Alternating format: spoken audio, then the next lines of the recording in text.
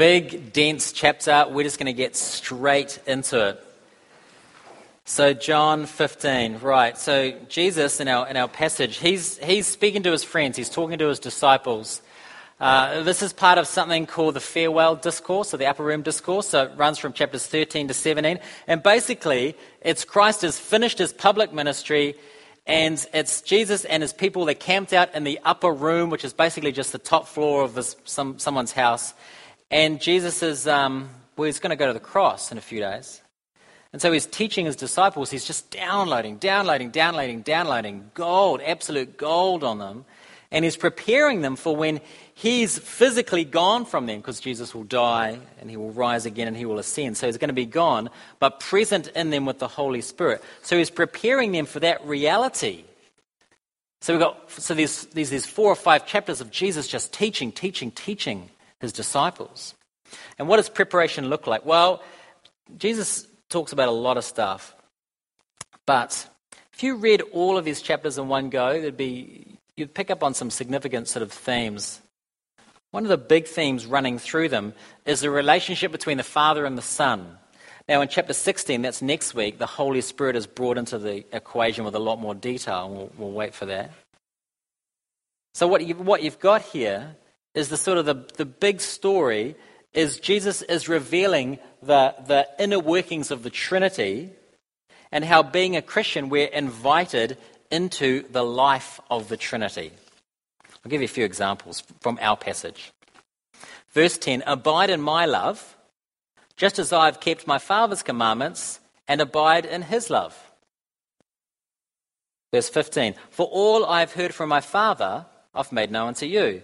18, if the world hates you, know that it hated me before it hated you. So do you see what Jesus is doing here? He shows us something of the Trinity, and he shows that Christians, we're drawn into that. I'll explain a little bit further. So this is really great and really difficult, okay? So it's really great. For example, verse 15 there, it says that the Father's talking to Jesus, and then Jesus tells us what the Father has said. That's brilliant. That's us being pulled into the Trinity, invited into the life of the Trinity there.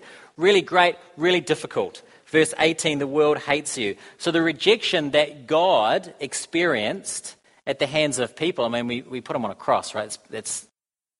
You can't get more rejected than that, right? In terms of so the rejection that God experienced, we're brought into that as well. By being rejected ourselves, or thought foolish or stupid or intolerant. Right, that's a preamble. Now into the text. So I've said that the big theme running through these chapters here is this farewell discourse. It's the Trinity. It's about the Trinity and us being drawn into it. So how does chapter 15 add to that theme? How does it expand on that theme? Well, Jesus says participating in the life of God is about 2 things. 1, abiding, and 2, mission. So it's about abiding and it's about mission.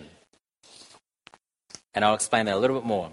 So abiding in Christ. That's the first task of Christians. In fact, it's what it means to be a Christian. It means being fastened to Jesus like a branch to a tree. And the result of this abiding is mission. But a mission in 2 directions. A mission in which we are sent to each other, in here, and mission we are sent out to the world.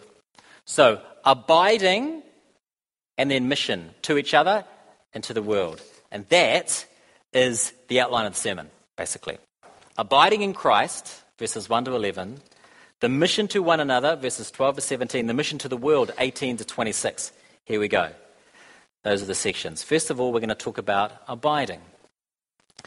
The passage, you heard it a lot, right? It uses the word, like I think about 11 times I counted. Repeatedly, Jesus says, abide in me, abide in me. So what does abide actually mean?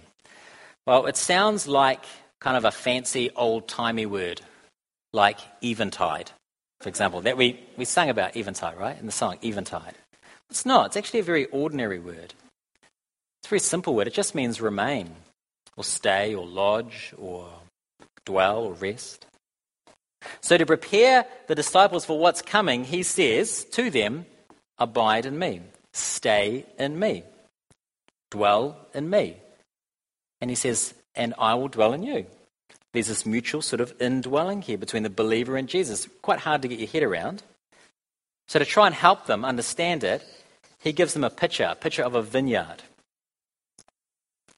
And in the first few verses, he says this. He goes, I am the true vine and you guys are the branches. So it's quite a rich picture. It means to be a Christian, to abide in Christ. What does that mean? It means to have a living connection to Jesus. But it's not just a pretty picture. It's not like this kind of romantic picture of like a vineyard and the sun's going down, which is what eventide means, by the way, FYI. It's sort of pretty and it's leafy and it's green and it's kind of flourishing. It's not just that. There's actually, as we read through the passage, there's a little bit of a bite to this picture. There's a bit of an edge to the picture. I used to have these friends that played in this Christian bands back when I was at university. And they got invited to sing, to play at the quad at Auckland University, which is there a quad at UBC, like where everyone gathers? Like a central area. Imagine if there was a central area at UBC where the students gather, right? So they got invited to speak, and you're thinking they're just going to get destroyed. Christian band at this very sort of secular liberal university. Well, what made it kind of work was they were like a hardcore band. So they were like, I don't know if you know these bands, but Fugazi or Earth Crisis or Jawbreaker. No, it means nothing. It's all right. So this kind of this hardcore band. And they used to, I was thinking about this when I was writing this, because they used to sing this song, I am the vine, you are the branches. They'd sing scripture. So they'd sing this song, I am the vine, you are the branches. But it all started mellow. And then they get into the chorus, which was, Jesus Christ will not be mocked. So they're just screaming, Jesus Christ will not be mocked. And it was like, it was really cool. Because I went to the gig to support them, thinking they're just going to get annihilated. But it was a kingdom moment, man.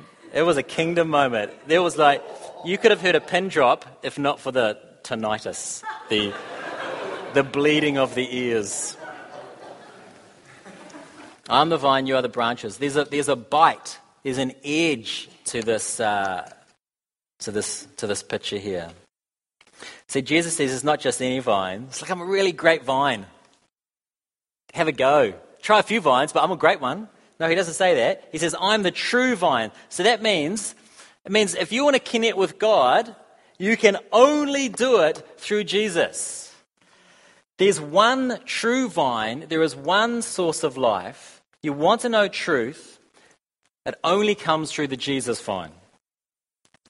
And of course, any claim of truth like that will meet resistance in a society like we live in, and we'll come back to that idea. The other bite in the passage is that it's not just there's a vine and there's a branch. There's a third character in the picture here. There's a vine dresser. There's a farmer. And the farmer's God. And the farmer's goal for you as a branch is to bear fruit. You see that, right? Verse 2 and verse 8. Every branch in me that does not bear fruit, he takes away. And every branch that does bear fruit, he prunes, that it might bear more fruit. In verse 8, this is but by this my Father is glorified, that you bear much fruit, and so prove to be my disciples. So you take just those two verses there. What is it saying? It says three things. One, fruit is the proof of abiding in Jesus. Are you abiding in Jesus? How do you know? It's fruit. Two, God prunes the fruitful branches to be more fruitful. And three, God cuts away the dead branches. We'll talk about these quickly, because this is an important part of the picture that Jesus is giving his disciples. Okay, one, fruit is proof of abiding in Jesus. There is no true Christian without fruit. That's because if we're abiding in Jesus, we are empowered to live the life that he's calling us. And what's the fruit? It's Christ-likeness. It's Christ-likeness. It's being more like Christ. And the passage gives us a couple of specific examples to sort of hang that on, okay? It talks about obedience, it's a good one. It talks about joy, that's a good one.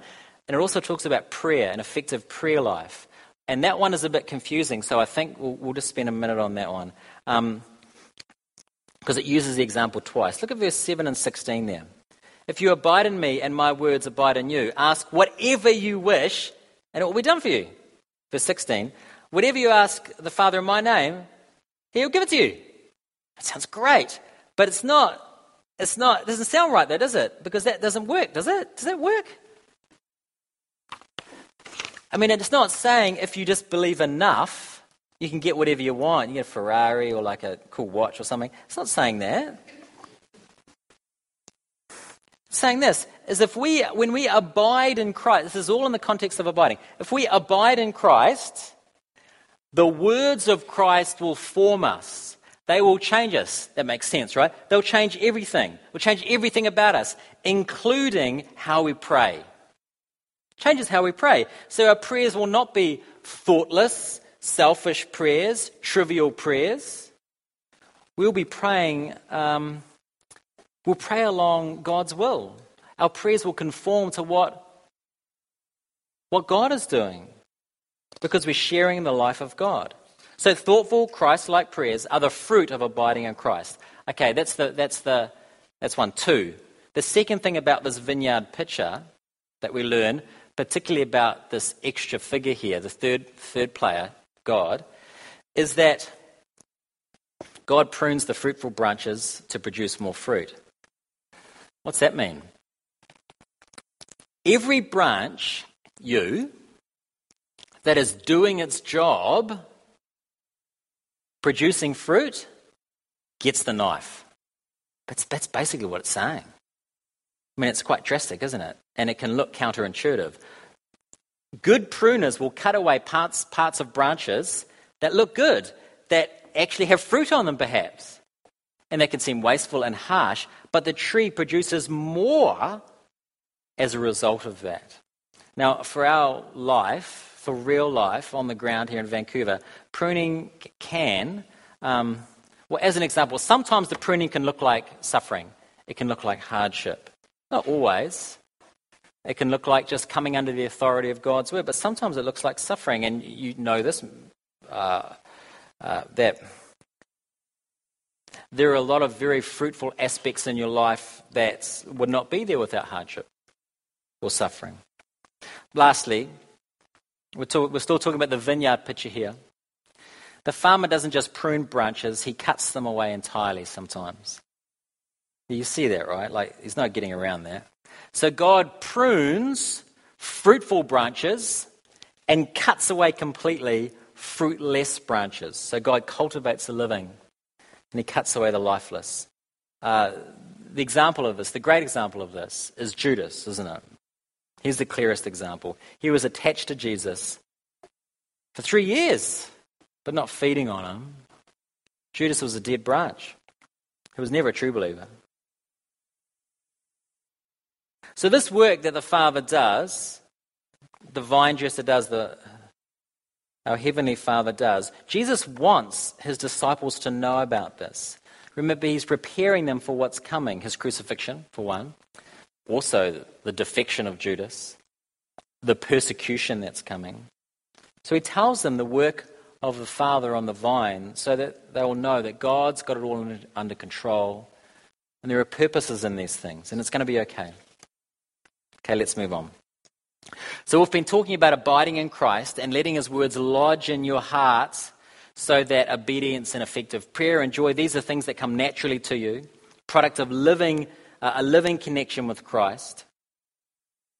Now, a reminder of what I said at the start.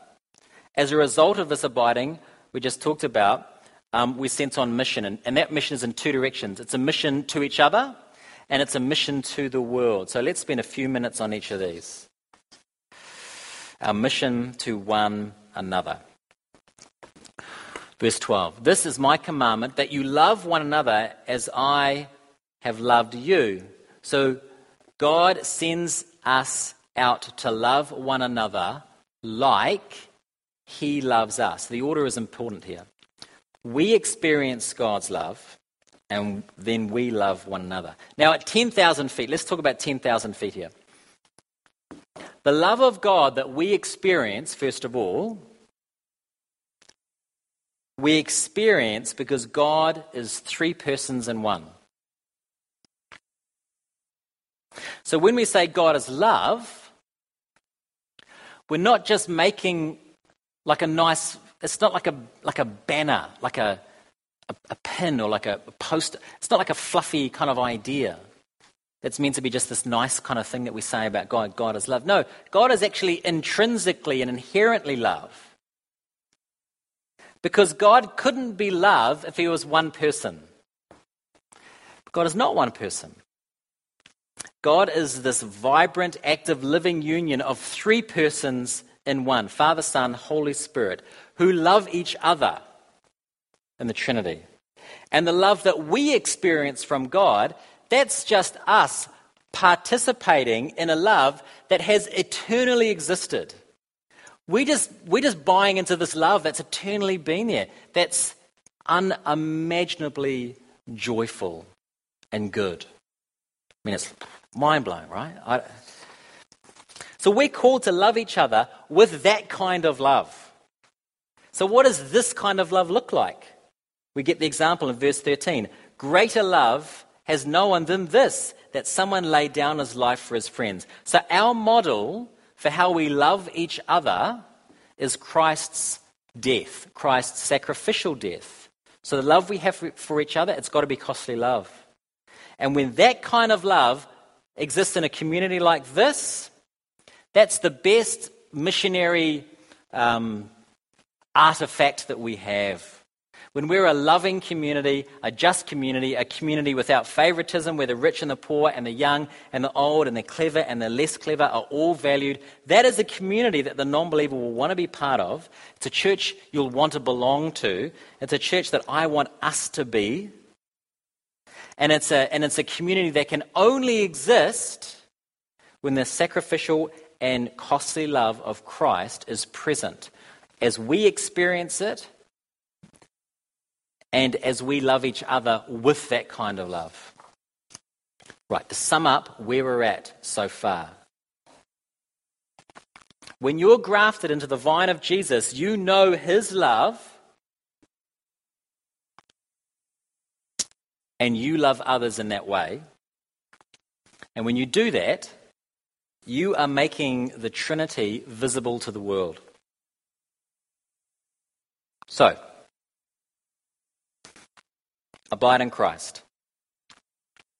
Do that and you'll be sent on mission to one another. And you'll be sent out on mission to the world. And we'll do this one quickly and then we'll close up. Verse 18 and 19. If the world hates you, know that it has hated me before it hated you. If you were of the world, and the world would love you as its own. But because you're not of the world, but I chose you out of the world, therefore the world hates you. Goodness, it's very strong words, isn't it? Very strong words. But I think most of us probably have experienced this to some degree. So why does it say that the world hates Christians sometimes? Well, Christians do stupid things. But apart from that, apart from Christians doing stupid things, the main reason is here's the reality of life in a city like Vancouver and most places in the world is that we all want to grow our own vines. We all want to be our own vine. We all want to just graft to our own. We just want to be a branch on our own tree, basically. And so someone comes along and says, no. There's a true vine. You need to be on that one. When you say that, you're making a statement about the world, or you're making a statement about the person you're talking to, and you're making a statement about the emptiness of trying to be your own vine, the emptiness of being your own source of truth and life. And no one wants to hear that. The gospel is very offensive, inherently offensive, because of the cross, because of the cross. The cross stands against everyone's scheme of self-salvation. Now, you'd be fine if you said, well, I believe in Jesus, but everyone's to their own. Everyone can do their own thing. I'm just into Jesus. But you can't put Jesus in a temple filled with all these other gods. It won't work given what Christ has said about himself. There's only one place to put that guy, and that's on a cross. Let's get rid of him. So we should not be surprised when people think that we are silly or intolerant or ridiculous or stupid. As we abide in the vine, the true vine of Christ, we will experience its power, its love, its comfort, but we will also share in its rejection. Verse 18 again, one more tiny thing here to mention. If the world hates you, know that it hated me before it hated you. I think Jesus is being a little bit pastoral here as well. Like you see, there's really heavy things. He's preparing them for what's coming. And he goes, listen, I just know the world's going to resist you, but don't take it too personally, because they're not really angry at you. They're actually angry at me. How do we deal with this kind of rejection? How do we deal with this life and still further the gospel? Well, it's by the power of the Holy Spirit, isn't it? And that's why Jesus finishes with these thoughts in verse 26. But when the Helper comes, whom I will send you from the Father, the Spirit of truth who proceeds from the Father, he'll bear witness about me. And you will also bear witness because you've been with me from the beginning. It's very interesting. In this passage here, the primary purpose of the Holy Spirit is not to give us good feelings, which the Holy Spirit does do sometimes. It's not to make our life easy. The Holy Spirit does do that sometimes. The primary purpose of the Holy Spirit here is not to tell us which job to take or which boy or girl to date. The Holy Spirit will do that sometimes. The primary purpose is to help us bear witness to Jesus. It's to help us confront our world with the true vine. And we are in desperate need of that Holy Spirit in Vancouver. You can have a great apologetic. You can have great reasons for God. You can have flawless arguments. It will not make a difference without the Holy Spirit. Folks, there's a million more things to say about this, and this is Pentecost Sunday. This is the Sunday when we talk about the Holy Spirit. But just come back next week, because next week's chapter is all about the Holy Spirit. And we'll talk about it a lot more. So wait till then. Apologies on this Pentecost Sunday. Let me close. The best thing in the universe is to be united with Christ. And Jesus describes it as being in Christ. Folks, you can't get closer than in. There's nothing greater than that. And it's wonderful because it's what we're made for. And how do we know that we're in Christ? We bear fruit. We become more like him. And the gospel mission becomes our focus. Mission to one another with costly love. And us being extensions of the vine in the world that rejects God, but who God really loves. This is our call. Amen.